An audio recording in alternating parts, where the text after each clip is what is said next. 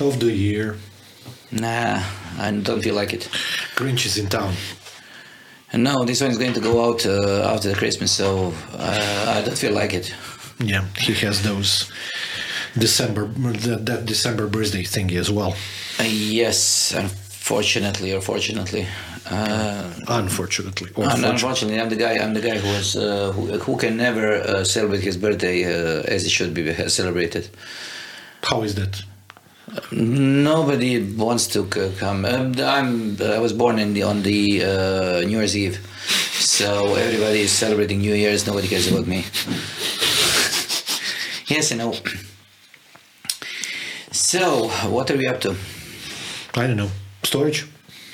Yes, this is one of the things that I wanted to talk to you about because I was having some storage, I wouldn't say storage issues, a couple of days ago.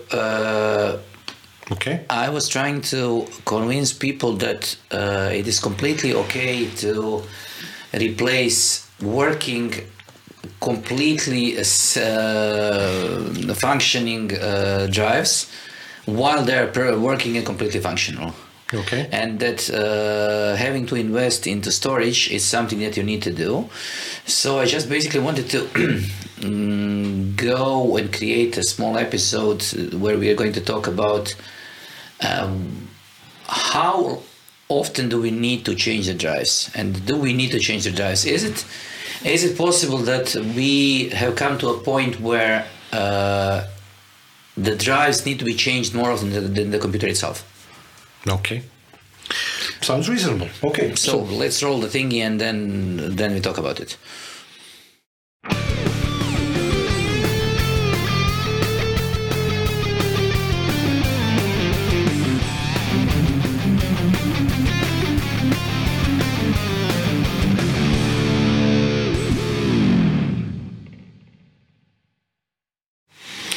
Anyways, so what's my point?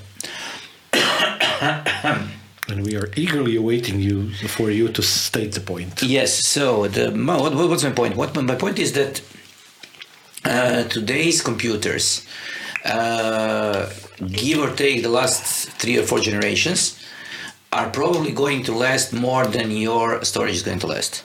So your NVMEs, SSDs, and hard drives, especially SSDs, are probably going to fail much faster than your computer is going to fail. So the motherboard and your CPU is probably going to be much better off after 5 years than your disks. So how often do you need to change your disks in order to not be in need of urgent restore from a backup? Okay. And does it even matter what you do with the disks, or are we going to just treat the disks as something that needs to be changed, I don't know, annually or biannually or whatever? I would divide the answer to your question into 2 different categories, or 2 different, let's say, strategies. The first one being general use case for all of the regular users, whatnot, maybe even free use cases. The second one would be ISO 27000 something companies or something that's governing, let's say, data retention.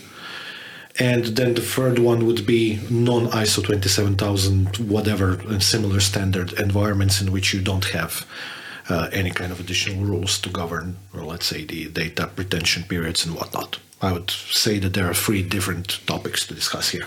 Okay, let's stick to ITIL, because I think that 27,000. No. But I think that 27,000 in this 27,001 in this particular case doesn't have a lot to do with wear and tear of the disks.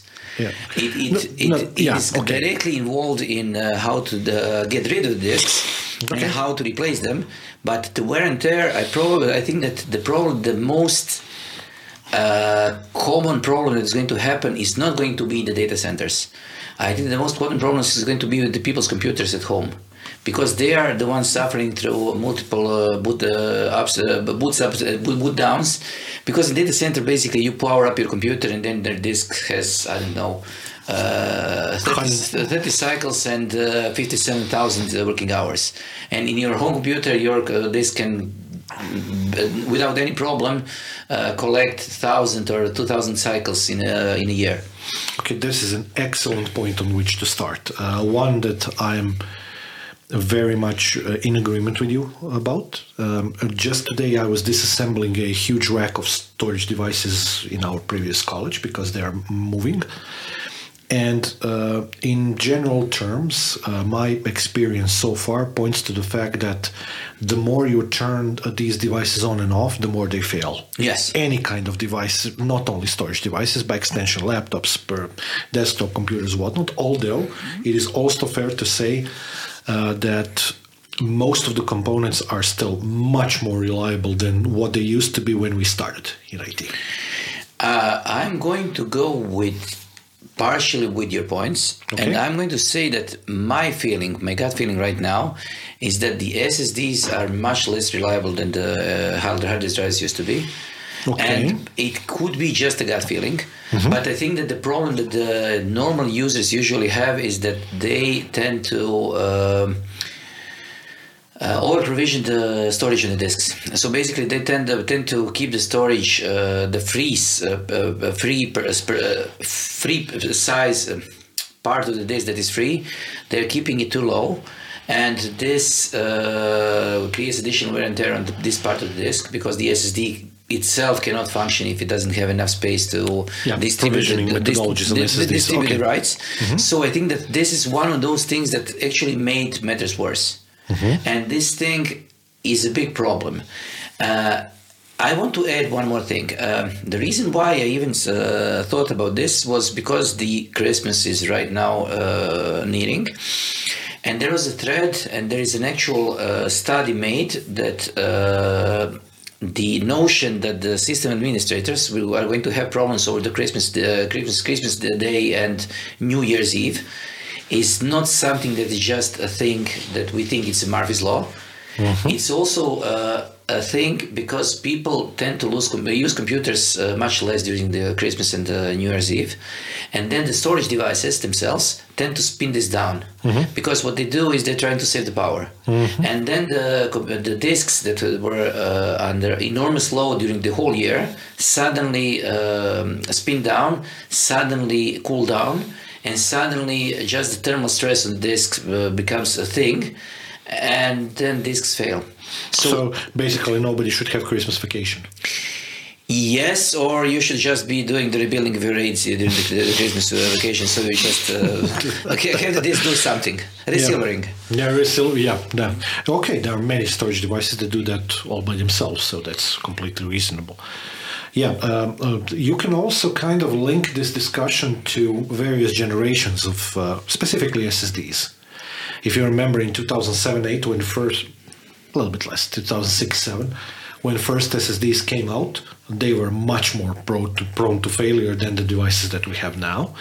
Although, to your point that you made a couple of weeks ago in our conversation about certain SSDs, you said that there ain't no way in hell that you would buy certain SSDs like EVQ or whatever they were because of the write cycle, etc. So they are less, let's say, stable long-term in terms of the amount of writes that you can do on them. So that's also a point that needs to be made when you are buying, let's say, SSDs for your let's stick to personal computers, laptops, desktop computers, whatnot. This is something that we should actually consider. It's not only a long-term thing; it's a thing. But first, we need to go more into detail on how disks fail. So first and foremost, we need to make let's say a distinction between mechanical hard disks and SSDs and NVMEs. They function completely in a completely different way. We know that, but they also fail in different ways. Correct. The SSDs don't have such a problem with power on and power off cycles. Okay. They don't tend to have this problem simply because there is not so many moving parts in it, and they don't suffer from thermal loss, thermal stress on the platters. They don't suffer from the thermal stress on the heads and so on. So power ups and the power downs are a thing for HDDs. And the mechanical failures from dropping or whatnot are basically non-existent. In SSDs, they're non-existent. In NVMEs, they're non-existent. But To be completely honest, the way what I saw in the last couple of years, the way people mount NVMEs is that they tend to be prone to mechanical failures because of the connector, because people don't know how to mount the disk. They usually do it without enough support for the disk itself, and they forget to put on the thermal layer on the disk, so the disk itself is pretty loose in the socket. So you can actually break down the disk by just vibrating the laptop. There's a point to be made there for our motherboard episode from a couple of months ago.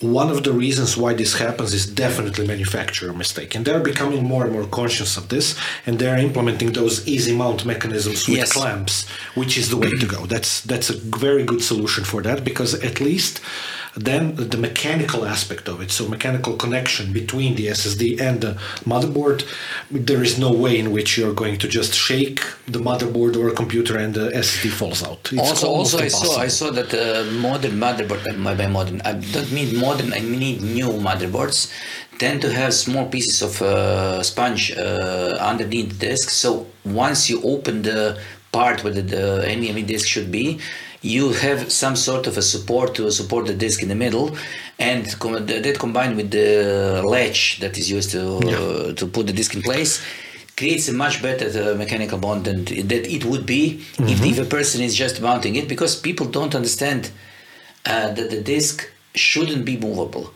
It should be connected to the motherboard, and then the connector should be fixed as possible.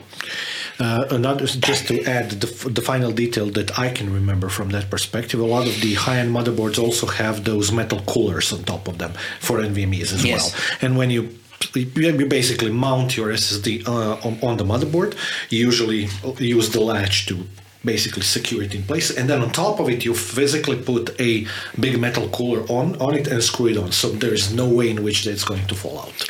So that's definitely a good step, although it makes motherboard more expensive to make, more expensive to buy as well, and it's in terms of weight, it can become a problem in the highest end motherboards, because those are usually very heavy. That thing, and the other thing is that we are playing a game of peekaboo about the NVMEs, because I know in the last 3 weeks I have talked or helped a couple of guys who had their own motherboards without even knowing how many NVMe slots do they have. So basically they put in one BS episode, basically. It's not the marketing BS, it's just people not reading the manuals, and then suddenly realizing that the part of the motherboard that they thought was a cooler was actually a core for the NVMe, and there is a slot for 2 NVMEs underneath. And then you have to disassemble a whole computer to put Yes, you need to remove all the cards, and then you need to remove the part of the aluminum, and then you need to remove the stickers. And this is one thing that I wanted to mention, because you said there is a piece of thermal paste or the piece of thermal material, usually discarded by a sticker. Enormous number of people don't know that they need to remove the label above the sticker. It says "remove me," but nobody does it. So suddenly you have a piece of cellophane that is preventing the disk from getting the cooling it needs. Can I add something on a tangent to this? Very short. One other aspect of use cases for the NVMEs on the motherboards, and by extension there are other devices that suffer from the same problem, and many of those, PCI Express cards specifically, because NVMe is mounted basically on PCI Express X4. The fact of the matter is, following on the topic that you just mentioned, so people not reading manuals, oftentimes people do not configure the motherboard correctly, or even worse, they don't put the NVMe slot in the NVMe drive in a correct slot. This is a big thing nowadays. And just to kind of also clarify the point about other pieces of hardware suffering from the same problem. Most modern motherboards have multiple X16 slots, which are electrically X4 or X1. And if you have a card, let's say Blackmagic cards or even video cards, whatever. There are many different types of controllers that physically need X8. Some of them will not work properly unless you install them in a correct slot. By extension, in the manual of the motherboard, you usually know exactly which NVMe slot is connected to the chipset, which one is connected to the CPU, which is very important, and also is it PCI Express 3, 4, or 5, which is very important potentially for purchasing decisions. But on the other hand, the idea of there being a right NVMe slot and wrong NVMe slot is something that is stupid as hell, and it reminds me of having to have a master and a slave and the dip switches and RQs and so on. Exactly the point that I tried to make in the motherboard design episode. I'm completely against these sort of crappy ideas. I don't care that motherboard manufacturers think that they already gave us everything on the motherboard that they need. No, that's not the way to go. This is the one thing, and the other thing that also bothers me is when they overlap the SATA and NVMe. And because they overlap the channels for the PC Express, and they usually either mention it just as a small footnote by saying that you need to disable whatever SATA slot is there is in order to enable the NVMEs. Yeah. This is a problem with older motherboards. Now, since NVMEs are much more in play, people tend to, motherboards tend to be configured in such a way that NVMe takes precedence. So in NVMEs usually it works. One other thing, I recently, 2 weeks ago, I think, I got a request from a client of mine. They wanted to assemble a computer that has, let's say, 4 or 5 PCI Express slots, at least 2 of them being X16 and the rest of them being X8, physically. Not slot-wise, with what I was discussing a couple of minutes ago. You cannot believe how difficult it is to find a motherboard that supports that, unless you go into the workstation market, which they didn't want to. So forget about TRX, AMD motherboards, and whatnot. WRX and so on, yes. You know what's the last chipset that actually supports that? While it's still a workstation chipset, but it's not as expensive as those. No. The 299 chipset by Intel. Oh. So it's been a while. Almost like 5 years. Something, maybe even more. And I found them an Asus motherboard that has 7 PCI Express slots, X16 physically. X16 in terms of the width of the slot. I think 4 of them are actual X16 and the rest of them are X8 because they needed a lot of additional I/O. It's not a multimedia type of job that they were looking for, so it's not Blackmagic video, whatever. It's completely different. Never mind what it is. It is insanely difficult to configure a computer like that. Yes, this is the other one thing, and the other thing is that for some reason or the other, BIOSes have become completely unusable. Yeah. I was trying to.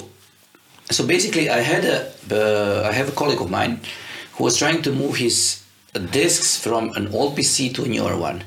By old, I mean it was something like it is 12th generation Intel, and he was moving to 13th generation Intel. So it is just one generation old, newer PC. And the reason he was moving it is because more or less he got himself a new workstation, and he wanted to leave the old workstation to his kids. Whatever.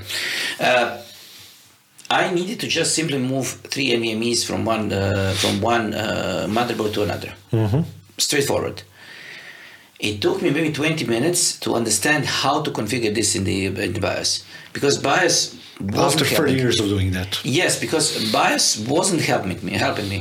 It just stated that I have 2 disks. A third one was now nowhere to be found, and then I realized that I need to disable a certain controller. A certain controller. I think it wasn't SATA. I think I need to disable the secondary network or whatever, and then the disk itself became visible.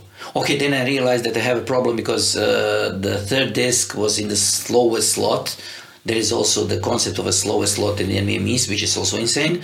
And then I had to reconfigure the disk, but this is one of those things that is bothering me, because we are not moving forward, we are moving sideways. We are creating, solving some problems, then creating new ones. It's a solution without a problem. That's what we call that. Yes, but at least the Windows keeps on working the same on whenever you change the configuration. And this is one of those things that is more or less. Unless you have BitLocker. But as I said, it continues working the same it was working in the previous configuration. If you're lucky enough to have the BitLocker key, yes. Yes, you're supposed to put your BitLocker key away on a separate USB disk. You are not doing this? I have it in Azure Active Directory. Yes. Second best thing. So they are going to create the problems with certificates themselves, as they usually do. But anyways, let's go back to the disks, because this is not the. We have been talking about disks all the time. This is not the motherboard rant. This is the disk rant. So you cannot separate the two. What I tend to think about last couple of years is that I think that instead of SSDs going into the market and removing HDDs as regular disks, what happened was that the NVMEs have become the primary disks, SSDs are on the way out. And you mean SATA SSDs? SATA SSDs. Okay. And the HDDs with platters are still a thing. Because if you need storage, you're not going to buy an SSD. You mean if you need capacity? Yes, storage having capacity. Yes, if you need large capacity of storage, you are going to buy an HDD usually. And then if you need a fast disk, you are not going to buy an SSD, because you're going to go with NVMEs because they are going to be an order of magnitude faster. Hence the reason why both you and I, more myself I think than you, have such an enormous crap load of external disks. Yes. And that's not user friendly. The problem is that we are combining enormous amount of storage that we need. We have a bias because we also want to have as fast storage as possible, and then we are usually using the laptops. Yeah. So this has suddenly become a thing that you require external NVMEs or external disks in Thunderbolt. In Thunderbolt, and only some for Thunderbolt laptop. Yes. Or the USB 3, whatever. But the problem is that we would probably get away with a large HDD, but we don't want to do that. Yeah, because large HDD means 3.5 inch, which means a large external case and an adapter, which nobody does nowadays. Yes, as something that he or she carries with. I would say that I would be more likely to carry a complete Synology NAS with me than a single 3.5 inch HDD, because it would be simpler to set up. Okay. So, because it has its own adapter inside it, and it is able to function as a separate disk, so it would be much easier to set up if you want to move somewhere. I agree, especially with modern motherboards in mind and the BIOSes. But okay, modern motherboards, at least we solved the problem of different sizes. If you think about it, in the last 20 years, the storage was going through different stages of being a problem. First, the problem was the size of the disk. Then the problem was the speed of the disk. Then suddenly the problem was against the size of the disk. Then we switched over to the speed, then to SSDs. Latency as well. Then latency, then number of writes, then number of reads. Then right now we are dealing with the problems with the connectors, but we are always having problems with the storage. No, we are always having problems with everything. That's the way in which the industry works. But I would say that disks themselves are right now trying to tie as a bottleneck with the networking. The networking is a problem because people want things to move as fast as possible. The idea of having an ISDN right now would be completely ludicrous for almost everybody who is into networking. Okay, ISDN being a metaphor for a mechanical hard disk or something. Yes, but today's mechanical disk would be 4 orders of magnitude faster than the ISDN. Yeah. It didn't used to be like that. That's also correct. So right now we are expecting at least 1G network. We are hoping for 2.5G. We are not. We are hoping for 10G. No, we are hoping for 2.5G, but we are probably going to end up with 10G. While we're on the topic, the reasons of the past and some of the use cases that my clients sometimes have forced me, and I talked to you about this, to buy some extra SCSI stuff. I just received the Adaptec controller, and I bought. And do you remember those 3.5-inch cases or 5.25-inch cases for the actual cases in which you could just take like a caddy with the disc? And Yes. I bought that for SCSI. Like a 3-piece one for 3 discs, as at least once or twice a year I get a request to recover something from a SCSI disc for legacy reasons which shall not be discussed. Okay, but it's the same reason why I have a zip drive at home. Our colleague who works with us actually gifted me a zip drive some 6 months ago. He said, "Yeah, you can have it. If I need it, I'll ask you." And this is one of those things that was immensely useful back way then when we were dealing with large files in the desktop industry. In the publishing. Multimedia industry, specifically publishing, was heavily reliant on Jazz and on Jazz and zip drive. and zip drives, and this was the problem way back then. But let's now go back to when do you switch to your disks? How often are you even aware of the need to basically throw away old disks and buy new ones? So here's the deal. I buy Samsung SSDs and NVMEs only. I only have one exception to that because Crucial was faster with 4 terabyte PCI Express 5 disk. So I bought that one, but exclusively I have only Samsungs. I also have a tendency to deploy their utilities in Windows, and every once in a while being every couple of weeks, I actually look at the data that the control applications, smart and other things that it has, that it's telling me. And usually I don't change the disk until I see something there. But to get back to your point about different ways in which these things fail, hard disks fail usually, a lot of the times, not usually, but a lot of the times they fail little by little. SSDs usually fail spectacularly. Also NVMEs. Yeah, SSDs, And NVMEs, NVMEs whatever. basically just disappear. Yeah, they just die. They just die and you lose everything. But I'm completely fine with this because the backup has come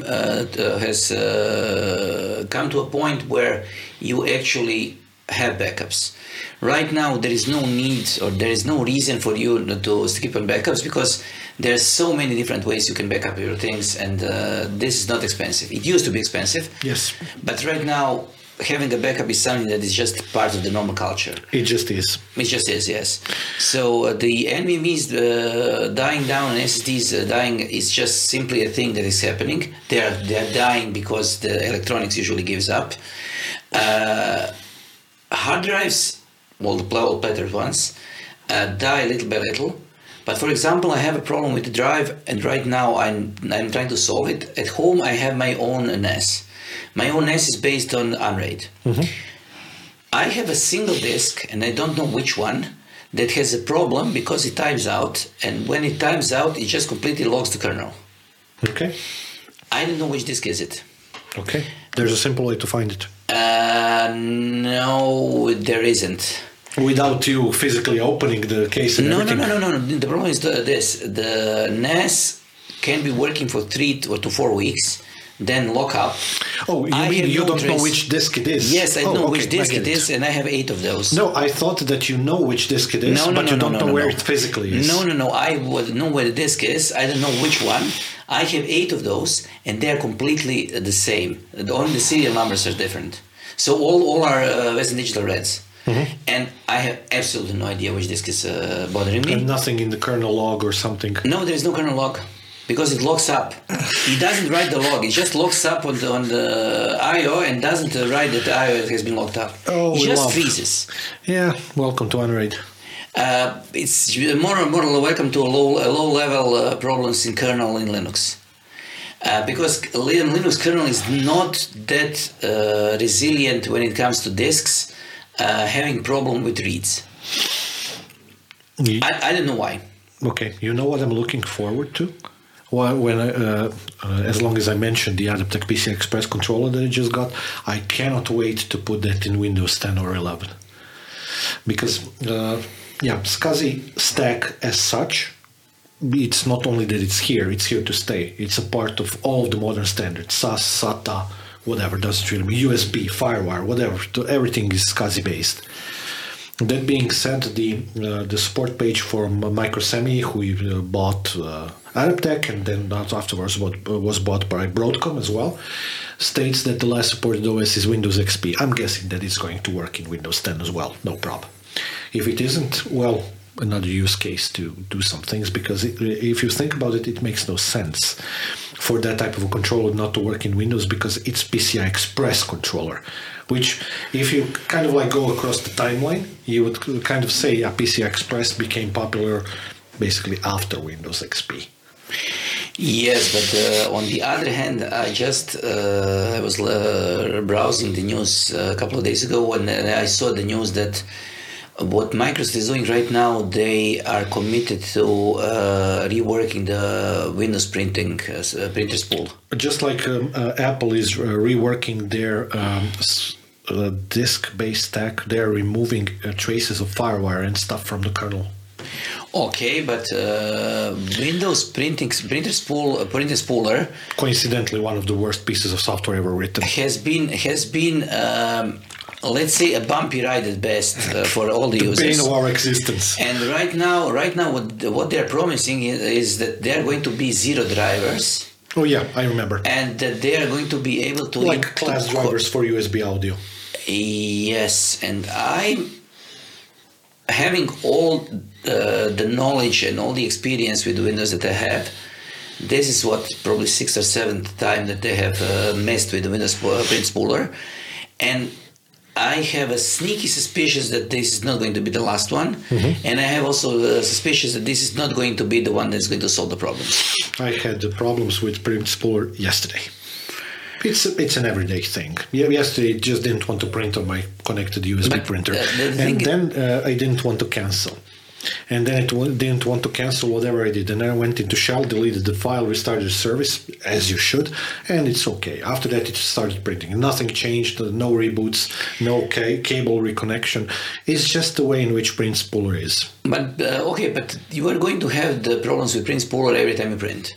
Yes. It's more or less the continuous thing in the universe. Unless you are printing something completely useless, and then the printer spooler is going to behave excellently, but the renderer is going to break, and you're going to get 100 odd pages of just machine code and random characters instead of a single page of an it's image. It's not visible at all that we have a boatload of experience with HP printers under Linux. It's not really visible at all. But it's not only HP printers. I know. But it was a common thing. But I would say that I much prefer printing under Linux using PostScript.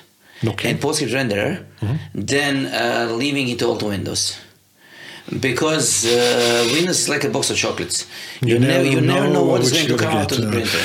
Mr. Forrest Gump. Yes. So, but the problem is that you never know what's going to happen. You print a single page, you see your printer powering up, and then 2 pages come out. No. You suddenly realize you have a problem, but you don't know which one. No. More commonly, you just leave it to print. And you think that it's printed out dozens of pages that you need, for example, for your accountant or something, just like it usually happens to me. And then you get to your accountant, and all of a sudden you realize that it has printed a thing, which also tends to happen quite a lot. What you need is you need your accountant's printer to be connected to internet print. No. And then you need to print from your home directly. No, we solved that problem by me carrying a laptop with me, and then I just USB connect his printer, and then I can actually verify it, which is not the solution, but it's still something. But since we went on a tangent, probably 10 years ago or something, when the web printing and internet printing became a thing, I was dealing with a Canon printer, I think. It was a multi-purpose printer, one of the refrigerator-sized things. And I had a colleague who was higher up in the hierarchy of the university I was working for, and he was extremely excited about being able to print directly to this printer. And then he enabled the web print, because he was able to print from home directly to the office. And, you don't want to do that. And this was an amazing thing for him. And then how much did the printer toner or the paper reserves last after that? No, it's not. This wasn't the problem. The printer kept locking up, and then we called the. That's actually good. We called the Canon guys, and they said, "Okay, can you please not enable the internet printing, because internet printing breaks every other type of printing on this printer. So you can either print over the internet, or you can use all the other functions of the printer. So if you want to use any other function, yes, if you don't use any other function, do not use the internet printing." That's awesome. Okay, in terms of the going back to the original topic, which was the hard drives. So we kind of talked about the idea of how you would use and when you would replace, let's say, hard drives, whatever, NVMEs on the desktop. In terms of the other types of scenarios like data centers, storage devices, and or still the topic that I want to cover, which is ISO governed or whatever standard governed companies, the approach to that is vastly different. And actually there are some things that you can kind of like generally say, like generalize. And I think you both noticed this with me in the past couple of years as I've been doing maintenance for our server room. If I have a server that has 10K drives or 15K drives versus a server that has 7.2, the failure rates are galaxies apart for those. 7.2 drives, I cannot remember the last time one of them failed. 10K, one every 2 years, even when I'm buying them, refurbished. 15Ks tend to fail quite a bit. Hence the reason why I usually keep a box of spare disks pre-formatted or basically wiped out in the data center so that I can just, and that's proven to be, generally speaking, a good practice for us, especially since we years ago moved to virtualization. So I don't care about the local disks anymore all that much. I have basically all servers in RAID 1 for the OS, and that's that. Everything else is on storage. So the fundamental use case of disks on servers in those environments is almost non-existent. You don't need to change them, you just replace them regularly, have them on stock, and that's that. And they don't fail as much because you just don't need 15K drives anymore. Yes, but for servers, not for storage. But when you're dealing with the lower end small office, home office solutions, and by low end I mean almost any Synology that is it's based. not low end necessarily, but okay. Okay, but let's call it low-end network test storage, because it is. Synology is the cheapest working solution that you can buy if you have a small office. Okay. If you have some other solution that is in this price range, tell me. Penticus, but they are all slightly more expensive. Yes, but as slightly. I said, so Synology is probably the cheapest one. I wouldn't call them the cheapest. It's not only about that. Sorry to interrupt you, but I would say that Synology is also better than them. Unless you buy the Play version. Okay. But the problem is that the small offices are going to do it. Yeah, okay. Because they're going to say, okay, this is the same thing, but this one is Play, so I'm going to be better off if I just save $40 or 40 euros and I buy the cheaper version, and then I'm going to get a Synology drive that is going to help me do whatever it needs to be done, usually storing some movies or some music. You know what's the first thing on the tech spec sheet that I look for in Synology, let's say, storage, when I'm buying it for corporate use? IOPS. What? IOPS. No. CPU. Because most of them are ARM-based, the smaller ones. They're actually mid-range ones. They're ARM-based nowadays, and they just don't have the juice. So I'm just buying the Intel-based ones. Yes, but my experience is that unless you're buying at least mid-tier Synology, you are not going to get enough CPU power for anything other than just running the disks. Yeah. And all the other things that the people who are running small offices tend to use are going to be awful. Yeah. And one of the biggest problems that I saw when I was dealing with people in the field or people who know me and then try to call me to solve problems is that they usually, I wouldn't call it over provision. They usually insanely over provision the Synology because they buy the cheapest one. The cheapest one is supposedly able to run virtual machines, it's able to run Dockers, it's able to run web applications, everything else. And then suddenly it's not able to write anything to the disk because it doesn't have the CPU power or the bandwidth available to... Okay, we need to clear distinction here. Over provisioning that we discussed with SSDs has nothing to do with this over provisioning. This is basically resource over provisioning. Yes, they're over provisioning resources as such. They're not over provisioning storage. Yeah. Because the storage itself is secondary thing there. And I think this is one of the things that I have two big... issues with? Or No. Two big companies that are doing the same thing. Synology is one and MikroTik is the other. Mm-hmm. What they're doing is that they are trying to create... Sorry. What they are trying to do? So I have a problem with Synology being one and the MikroTik being another one. Mm-hmm. What they are trying to do is they are trying to standardize the user experience across all their devices, and the device range that they are covering with the same user experience and the same things that they are using is usually from, in MikroTik's case, because they are doing the routing, the routers and switches. You can buy it as cheap as 20 euros, mm-hmm. and the most expensive one is 2,500 euros or more. And they supposedly have the same feature set. It is the same with Synology. They are claiming that the Synology that you buy for 120 euros is the same Synology that you can buy for 2,000 euros. And they are offering the same features. But in terms of features, but then suddenly you run into ideas because people see, now I can run a VM on my NAS and Kubernetes and whatnot, and then suddenly you try to run 20 different virtual machines on a system that is barely able to talk to the disk. Mm-hmm. The same with MikroTik. I have seen MikroTiks that were used for MPLS,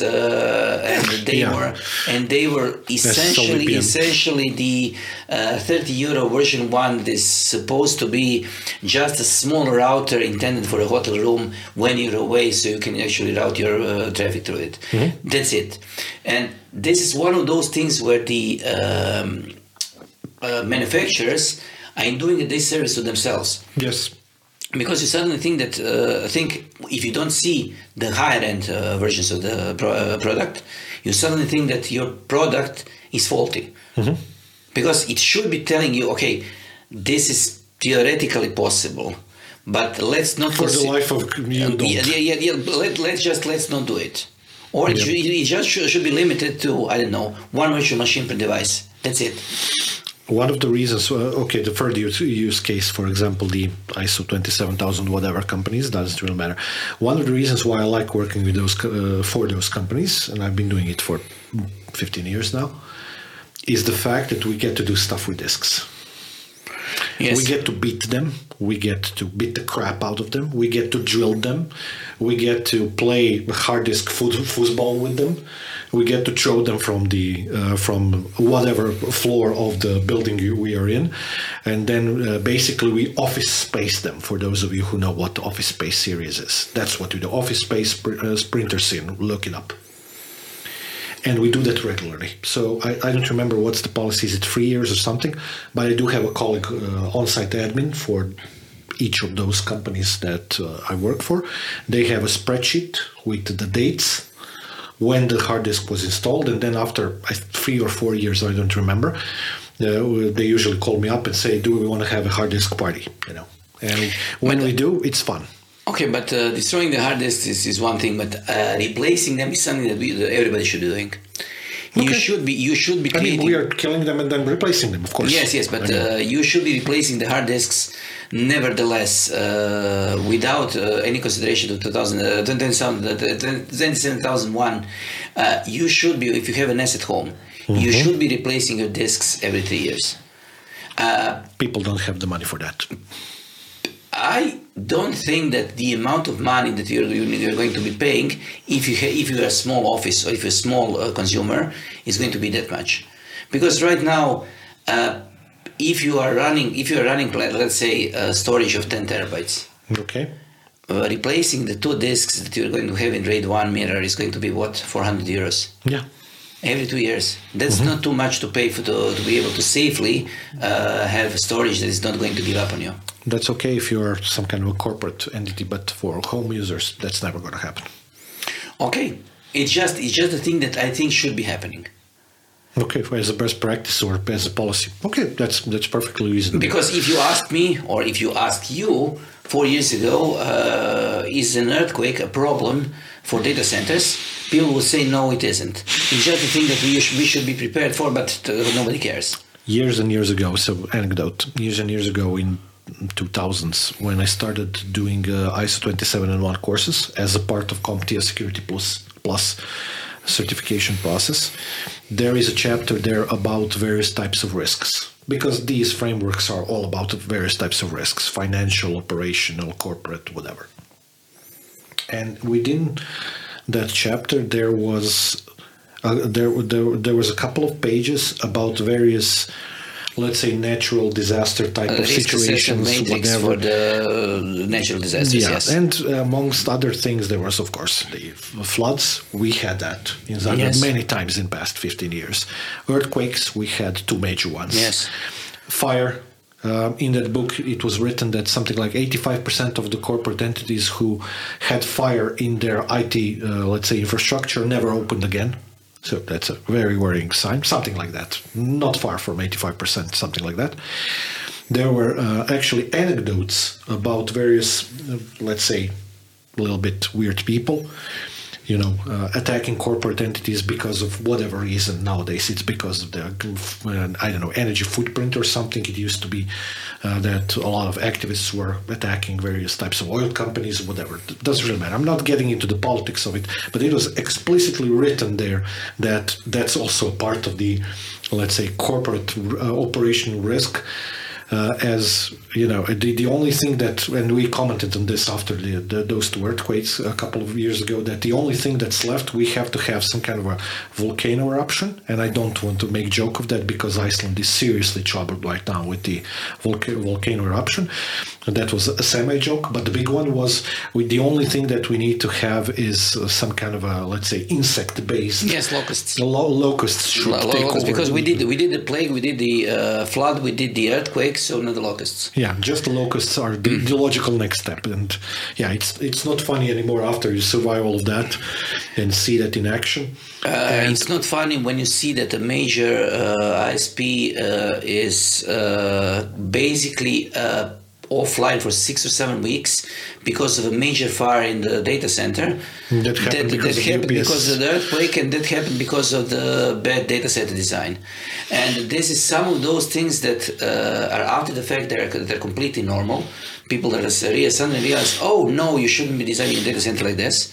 But on the other hand, the risk assessment matrix mentions earthquakes, but nobody paid any attention because we are not going to be in an earthquake in our lifetime.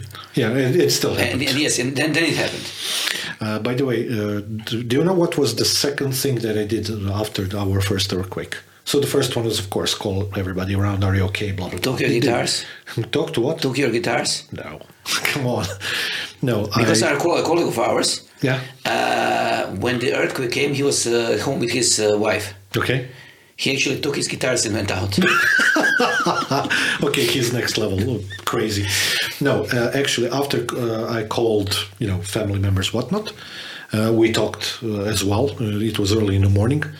The first thing that I did is I got into my car and went to our corporate headquarters to check what happened with our racks. It's exactly the first thing that I did.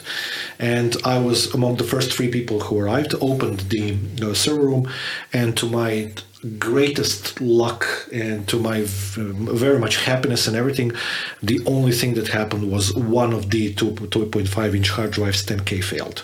Just replaced that one, everything was working properly. It was like, because that was no joke.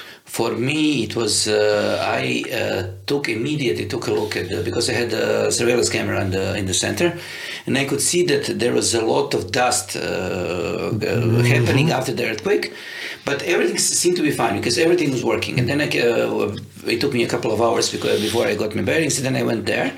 And the thing was that when I opened the server room, the entire server room was covered in glass. No, it was covered in glass because we had security glass on the racks, and all the planes of glass broke at the same time. So I had small pieces of glass from something like 12 or 14 doors, 14 rack doors, all across the room. You couldn't go in. So the first thing that I needed to do is, in order to just walk in the room, to grab a broom and make my path so I can go in through a pile of glass. And then I calmly called the maintenance in the building and said, "Can somebody help me? I have something like 50 or 70 kilos of glass on my floor. Can somebody come up with a vacuum cleaner and help me clean it up?" And they said, "What?"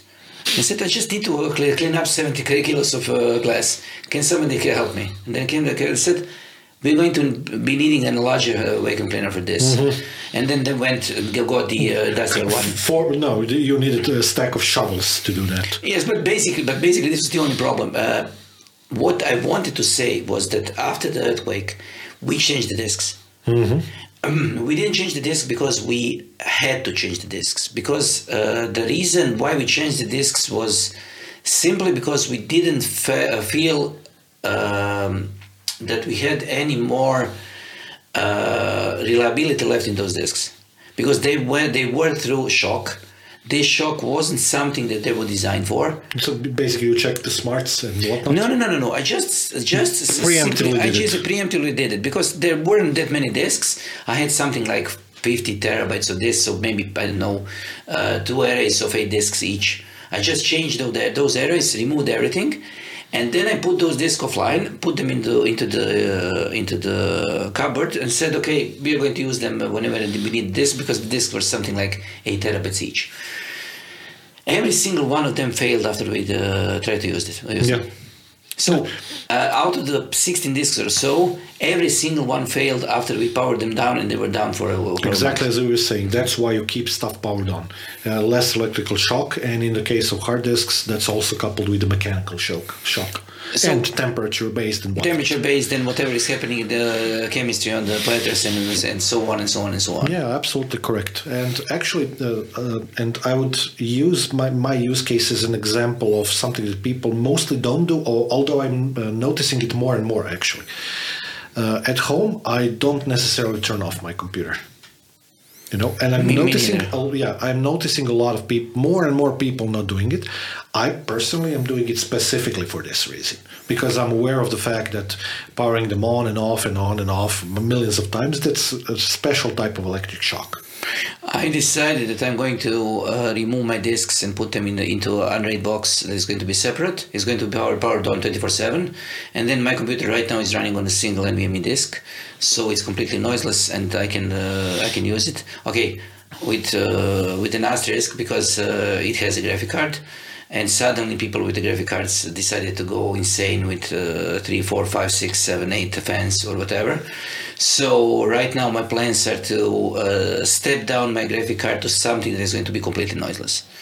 And I'm aiming for a net PC concept in a big desktop case. I'm noticing that, so if you mention that you're going to silent, that means you have Titan XP to spare. I know where it needs to be. I have absolutely no idea what you're talking about. Yeah, I'm sure. Yes, okay. So anyways, did we cover everything? I think we did. Maybe we could spare a moment or two and talk about the USB flash memories as a part of it as well, if you want to. I have only one thing to say. I consider those just the throwaways.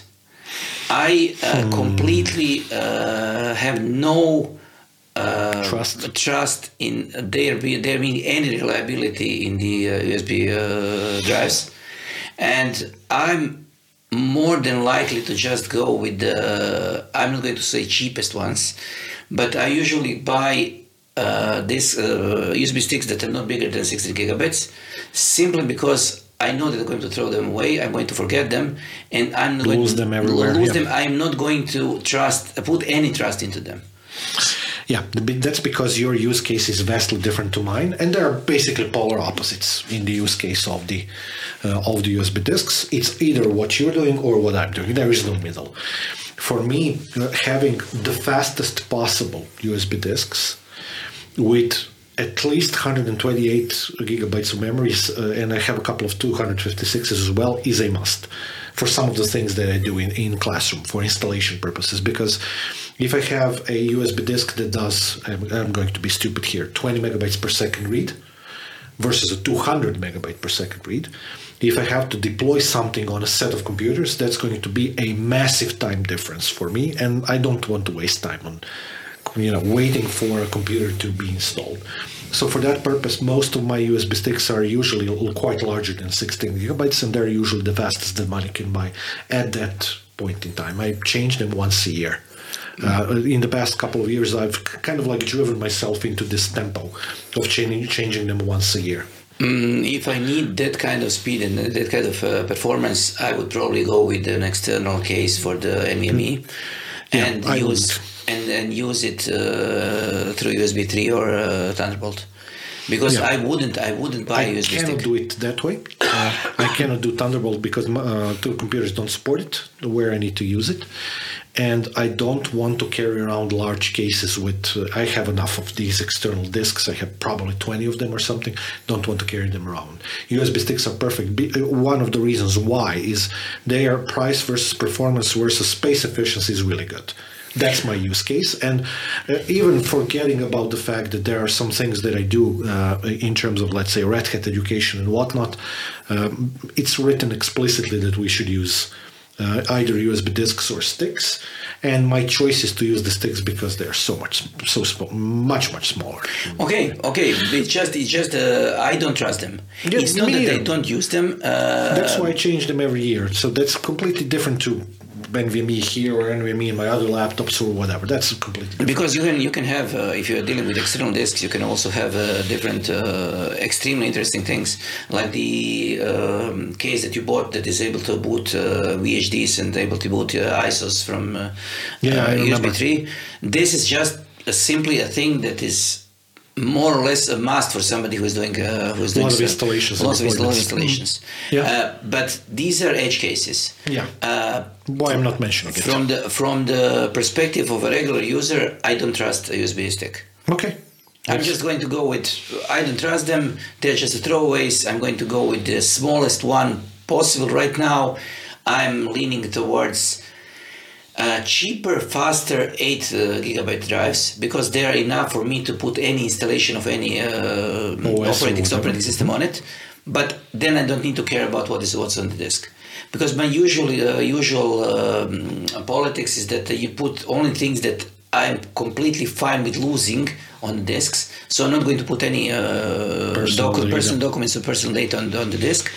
Okay. And so if something happens to it, if I format it by mistake, nobody cares. Let's go. That's it. So I don't need to care about those, because I also have 20 of those probably at home. Mm-hmm. So I just don't care about those. I'm just saying it's a throwaway. I don't care. Okay. Are we done? Did you cover everything? I think we did. Yes and no. I just wanted to mention one more thing. Cloud coming. No, you have absolutely no idea what's coming. Do you know what I miss most? What? The tapes. I don't, but there is a reason for that. Okay. Yes, but I miss the tapes. I miss the tapes because of when you said that price, performance, and speed is something that is good when it comes to USB sticks. I think that if they were able to solve the problem of the drives, not the tapes themselves, but the drives, the price, performance, and the storage amount that the tapes are able to hold would be something that a lot of people would be using at home. Yeah, but the drives themselves are extremely expensive. And they are mechanically really not reliable. They're very, very sensitive to light, to heat, to sunlight Yes, stuff. but this was the problem that we had with CDs, and then it was solved. And the problem was what you want is magneto-optical. That's what you want. MO. So mini discs. Let's bring back the mini disc. I was seriously considering buying one last week. I almost got one last week for no particular reason. Okay, can I, before we close the session, can I go on a tangent of a tangent of a tangent? Yes. You mentioned this like 30 minutes ago, so I'd like to follow that up. Where's my 4L? I have absolutely no idea. I'm just waiting for somebody for it to drop out the To thin call me air. and say I have a 4L to spare? Yes. Okay, thank you very much. To just see it when I'm browsing to somebody else's old computers and they say I did this one. Okay. Because this is the way that I get all my old hardware. Yeah. I usually go somewhere where I see old computers and say, "Do you need this?" And they usually say, "No, we don't. Do you want it?" Yes, and that's it. So no money changes hands. I have old computers, and that's fine then. Okay. Okay. So I have been Yasmin. This has been Veteran. Still. Thank you for being with us, and see you next time. Bye.